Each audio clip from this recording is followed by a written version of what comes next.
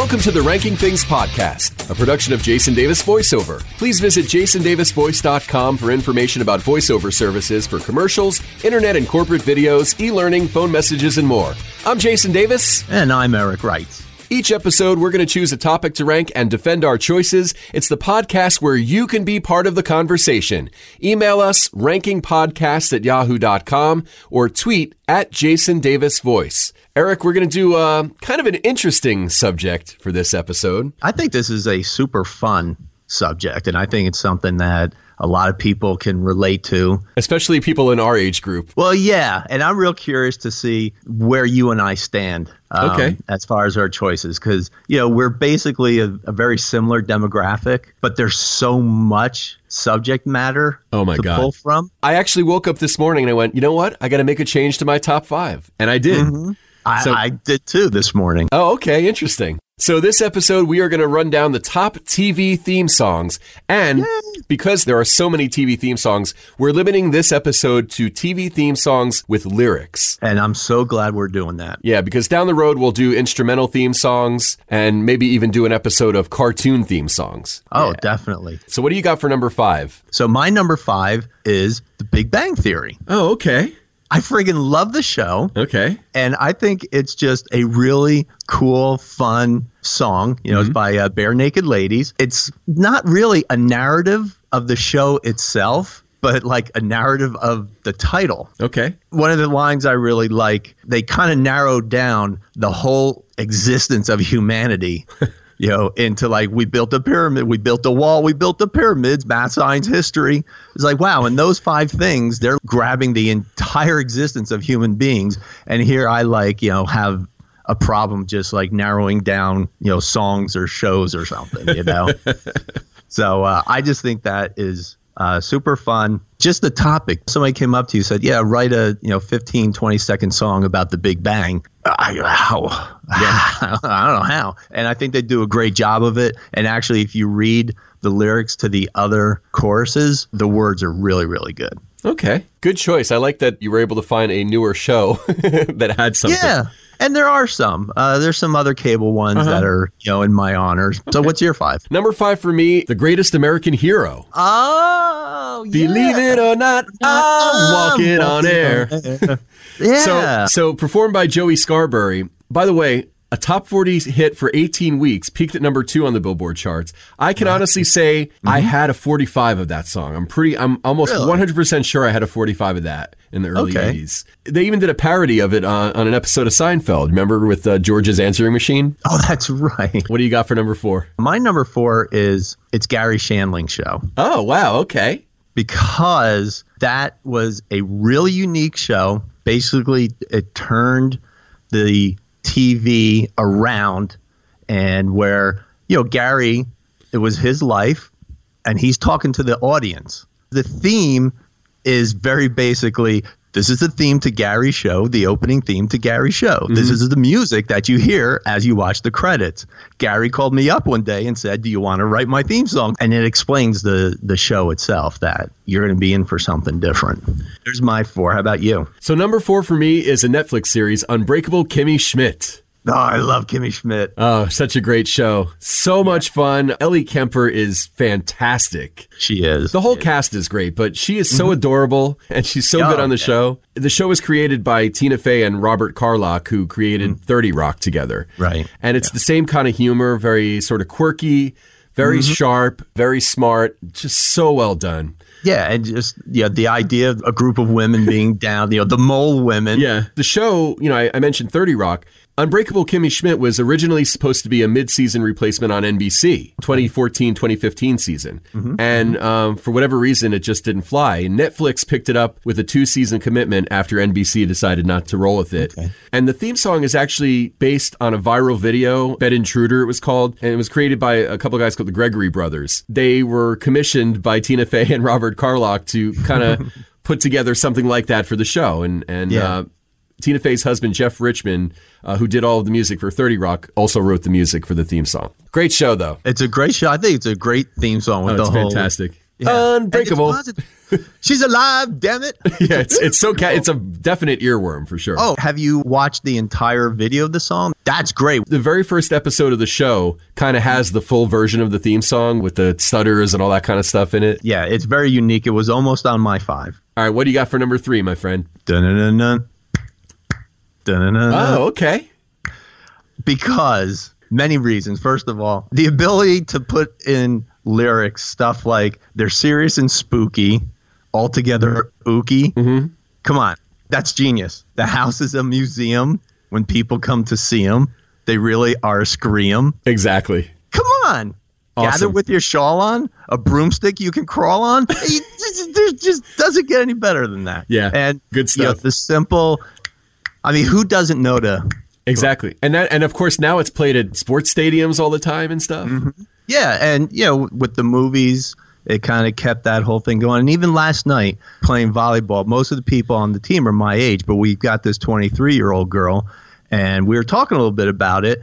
And I said, "Oh yeah, I'm doing the Addams Family," and she just went. I was like, "There you go." So even a 23-year-old knows. I mean, this show has been. I mean, it's a black and white show from. Was it the early 60s? Yeah, probably. And she knows of it. So I thought it's a really just a cool choice. I think I also just had a thing for Morticia. I was too young to really understand what that tingling in my loins was all about. But just, I guess, you know, the long black hair and the long form-fitting black dress and the way she just kind of scooted around because her feet were like bound in that dress. It always comes back to that, doesn't it? Yeah, unfortunately. But I'm a guy, you know? I know. That's what happened. I know. I mean, would it have been better if I said, "Oh no, it's Uncle Fester sucking on light bulbs"? That's what did it. No, I don't think that'd be any better. Although he was pretty funny. And that was written by Vic Mizzy, who also did Green Acres. Oh, okay. Okay. Another pretty classic theme song from that era. Yeah, and that whole era, like we're talking about, late 50s, 60s, so many good songs from that era. So that just makes it hard for this list. Yeah, absolutely. So you're 3. Number 3 for me, big show in the 1990s. The theme from Friends, "I'll Be There For You" by the Rembrandts. I'll be there for you. Yeah, Kathy and I, we were big fans. It was such a big deal. It's like all 6 of them. Well, you know, one of them can make more money than the other, but, you know, he said no because they're an ensemble. They were one of the first casts like that did that, where they kind of had the solidarity and they went in and negotiated together that we're all going to get, you know, a lot of money or we're going to walk. I think that's great. Yeah, it's awesome. And I think that showed on the show. They really seemed to all really enjoy being together and working together. So, yeah, we were big fans of the show. There's some cool stuff about the song. So, Friends executive producer Kevin S. Bright wanted something different with the theme song. Yeah. And he was going for a melody and tempo that was kind of similar to REM's 1987 song, "It's the End of the World as We Know It." Okay. And he was a fan of the Rembrandts from some of their other records, so he called their manager. The group got together in the studio with the song's writers, Michael Skloff and Allie Willis. They tweaked the lyrics a little, and then they recorded the song. And then it kind of had a little bit of a journey beyond the show, too. So Charlie Quinn was a program director at a Nashville radio station, Y107. He looped the original 45-second version of the song a few times, creating a 3-minute pop song, which he played on the air. And then it started to get requests, which is nuts, especially for a TV theme song. Yeah, and then all the sister stations started playing it. Next thing you know, it goes national. Now, the Rembrandts album at that time was already finished, and they had sent advance copies out to radio stations. Okay. The record company, East West Records, said, "Hold on a second, we got a huge hit on our hands." Oh, crap. So they actually went in and recorded a full version of the song and then added it to all the other versions of the album that came out. Oh, okay. You have the version of the album without the song. Is it like worth $1 million? I don't know, but the only people that probably have that are advance copies that were shipped to radio stations. So there probably weren't that many made, I'm guessing. I mean, well, it depends on how many radio stations they would have sent to. But yeah, I mean, it's probably a cool rarity to find a copy of that album without the song on it. But the song ended up spending 8 weeks at #1 on the Billboard chart, too. Wow. So, I got so sick and tired of that song. Well, I think we all did. I agree with your choice, but... Yeah, I mean, you can't have this list without mentioning it. It's an honorable mention for me. So. Okay. What do you got for number 2? Number 2 is from Remember the show The Jeffersons? Of course. We're moving on up. Moving on up. Written by Jeanette Dubois. Okay. I chose The Jeffersons because lyrically, it's got a positive message about kind of pulling yourself up out of poverty, overcoming that. And it's also kind of a narrative because they're, living in the sky. They got a piece of the pie. I also thought George Jefferson was just one of the funniest characters ever created. And as a kid watching the show, I never really understood what honky meant. It's just that when he said it, I thought it was hilarious. Racism used for comedy. Gotta love it. Yeah. One thing I thought was interesting, the biracial couple in the show. Yep. The woman that played the wife. Roxy Roker. Do you know who her son is? Yeah, Lenny Kravitz. Lenny Kravitz. So apparently the story when she was trying out for the show, after her audition, they liked her and they said, well, you're going to be working with a white man as a married couple. How do you feel about that? And she took out a picture of her family and her husband's white. Right. And she's like, well, here's me and my husband. What do you think? And so there you go. She was golden. So that's it. How about your number 2? Number 2 for me, where in the world is Carmen Sandiego? Holy crap. Where did you pull that one out of? I am a huge fan of rockapella. Okay. And I don't even know how I forgot this when I initially put the list together, but something must have clicked in my head. I woke up this morning and I went, oh my God, where in the world is Carmen Sandiego? It's got to be on the list. And I'm laying there going, where's it going to go on the list? At first I was just going to put it at number 5 and replace my original number 5. But then I'm like, no, it's better than that. It's a popular song. Rockapella still does it in their live shows and it gets a big response. And according to the National Academy of Recording Arts and Sciences, this is one of the most well-known themes in television history, too. The show ran originally from 1991 to 1996. Okay. And I remember seeing rockapella live, late 90s, early 2000s. Okay. And a lot of college kids were big fans because of the show. Okay. So they had this built-in audience of kids that grew up with the show that would come see them play. But the song was written by Sean Altman, who was a member of Rockapella, and David Yazbek. And of course, Rockapella performed it on the show every day. This was the first game show, by the way, to air nationally on PBS. Okay. And it was created partially because a National Geographic survey showed Americans had an alarmingly low knowledge of geography. Okay. Well, yeah, no surprise. 1 in 4 people couldn't locate the Soviet Union or the Pacific Ocean on a map. Oh, come on. Really? I'm just reading back what I found. I'm just telling you what I found. People out of somewhere. I don't know. Each season, there were 65 episodes produced, and they were shown 4 times during the season. Okay. And the song has actually been spoofed or referenced on a bunch of different shows. Saturday Night Live, The Tonight Show with Jimmy Fallon, and of course, infamously, the Today Show's Where in the World is Matt Lauer segments. Yeah, okay. I probably shouldn't bring up that name, but No. It's a great song, too. The show. Nor have I. I've never seen the show. Nor have I. And I'm drawing a blank on what the song sounds like. When we finish recording, look it up on YouTube. All right. Homework. Okay. What do you got for number 1? My number 1, I think it's a very typical one. I think it's kind of a letdown maybe that people would be like, oh, yeah, I would have expected something a little, special from you. But I'm just going with something that I love. Everybody knows. It's Gilligan's Island. Okay. All right. I see your big smile. I mean, I'm smiling for a reason, and I'll tell you why in a second. Go ahead. Oh, gosh. Because Gilligan's Island, everybody smiles when you just hear the word Gilligan. Of course. Written by Sherwood Schwartz and George Wiley Coyote, or just Weil. I'm not sure how it's pronounced. But that's okay. The theme song is so good at just telling the story. Yep. There's actually some foreshadowing because it's saying, oh, it's a 3-hour tour. And well, wait a minute. If it's a 3-hour tour. Why are they packing so much shit? Well, yeah, right. Yeah, exactly. It's like, what the howls, man? And Ginger's got, all the same sparkly dresses and all that crap. And then there's suspense because the weather started getting rough. Oh, the mighty ship was taut. It's like, oh my God, the minnow's going to be lost. But then we have a key change. And the ship's aground on the shore of this uncharted desert island. And remember, then they go into listing the crew members. Or, everybody in the show. Come on. Listen, it's everything a theme song should be, Eric. I think it is. It's memorable. It's upbeat. It tells you what the main thing is about. And another thing for me, and I think for just about every man out there, it brings up the question that we wrestle with our whole lives. Oh my God, I was just about to ask you that. What? Ginger or Marianne? Or Marianne. Right. Exactly. Now, Marianne every day for me. For me, no doubt. Yeah. All the time. All the time. Only my cousin said Ginger. I mean, listen, Tina Louise was beautiful too. But there's just something about a sweet, innocent farm girl with pigtails and cut-off shorts that say, oh, Marianne. Marianne. Down, Homer. Down. Take it easy.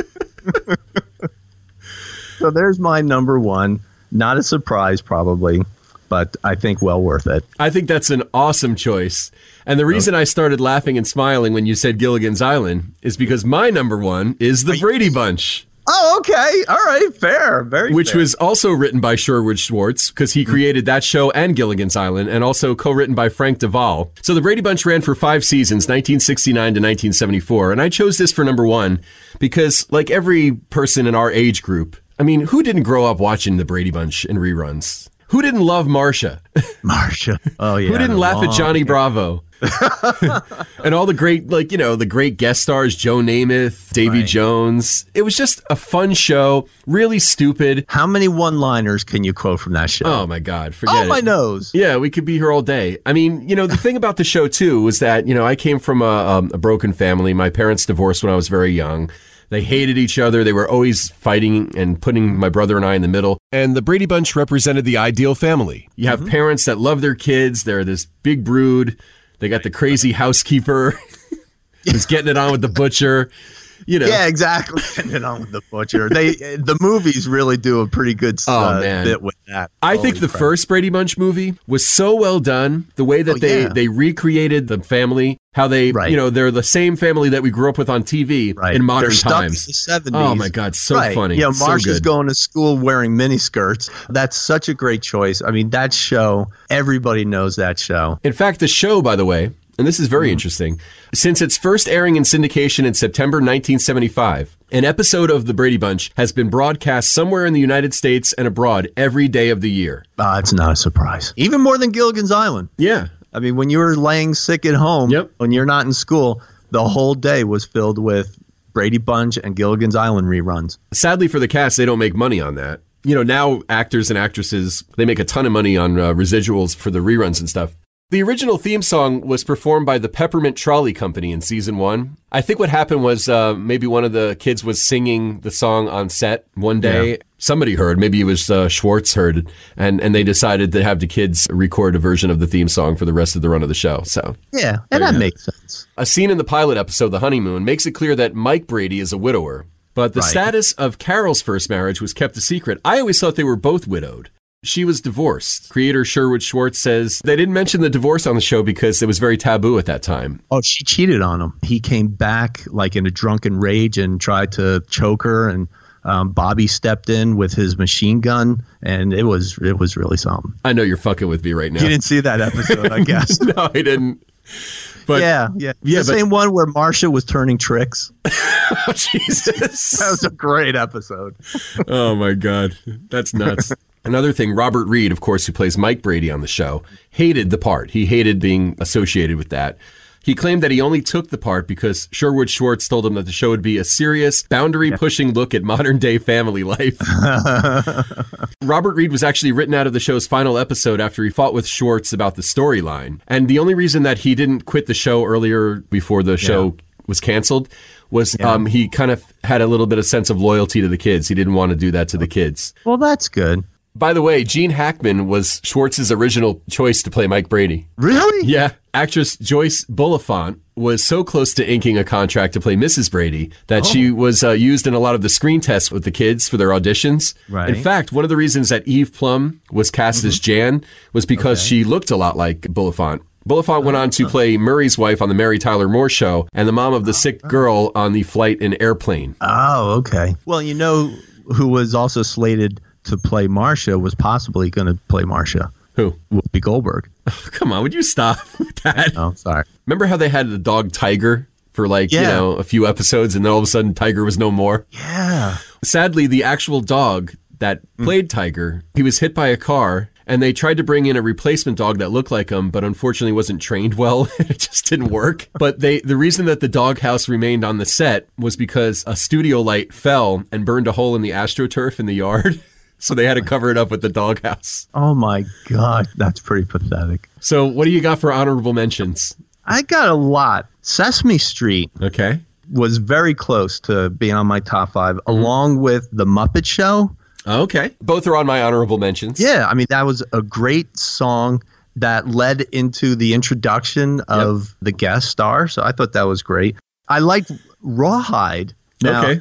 I didn't even know that was a show. You know, I'm a Blues Brothers fan, and they did Rawhide. And then my father told me, well, Rawhide was an old Western show. I'm like, really? So if you listen to that, that is a really cool sounding theme song. The lyrics are just really cool about the, rolling, rolling, rolling, keep the doggies rolling, Rawhide, all that. Very cool. I had the Brady Bunch, the Monkees, just kind of there. Because that was a unique kind of show. And on my honorable mentions, they could have been in the top 5 almost for me too. Yeah, kind of, but I don't know. Maybe it's just like the commercialism kind of got me. I don't know. Yeah. Okay. Welcome Back, Kotter almost made my top 5. Another hit song. Yeah. 2 that I've seen on all other lists is Cheers. Where everybody knows your name. Yep. Which I get. I mean, that's a very sweet song. It really sets the mood for why these people are hanging out at this bar and stuff. So I do appreciate that. All in the Family. Just the words to that song ring something back then, and then I think they ring something a little different now. Obviously, they're the couple singing. They're longing for the older time. He's singing "Boy the Way Glenn Miller Played," songs that made the hit parade. And then Gene Stapleton, she's saying, "And you knew who you were then." And he says, "Gals were gals and men were men." At that time, they're talking probably about hippie guys with the long hair. Right. You knew you were a man. You knew you were a woman. Now, if there was a show. Oh, they couldn't do All in the Family now. No way. But imagine if you did take, because now you'd be saying, well, this is like gender identity we're talking about now. Yeah. So it'd be really interesting if a show could nowadays do something like that. All in the Family was notorious for pushing the boundaries. And it was a hugely successful show and very well written. It was brilliant. And of course, so many spin-offs from that show, including one of the ones you mentioned in your top 5. There you go. Yep, Jeffersons. Family Guy's theme song is clearly an homage to that. Oh, yeah. Then you got some of your standbys like WKRP, Laverne and Shirley, Mr. Ed. You gotta love Mr. Ed. I love Mr. Ed. A horse is a horse, of course, of course. Right. Yeah, Beverly Hillbilly. So I could go on with a few. How about you? A lot of the ones you mentioned are on my list too. Another big one for me when I was a kid, because I lived in Florida for a few years and it was a big show down there at that time. It was a big show everywhere, but down there especially. The Dukes of Hazzard. Just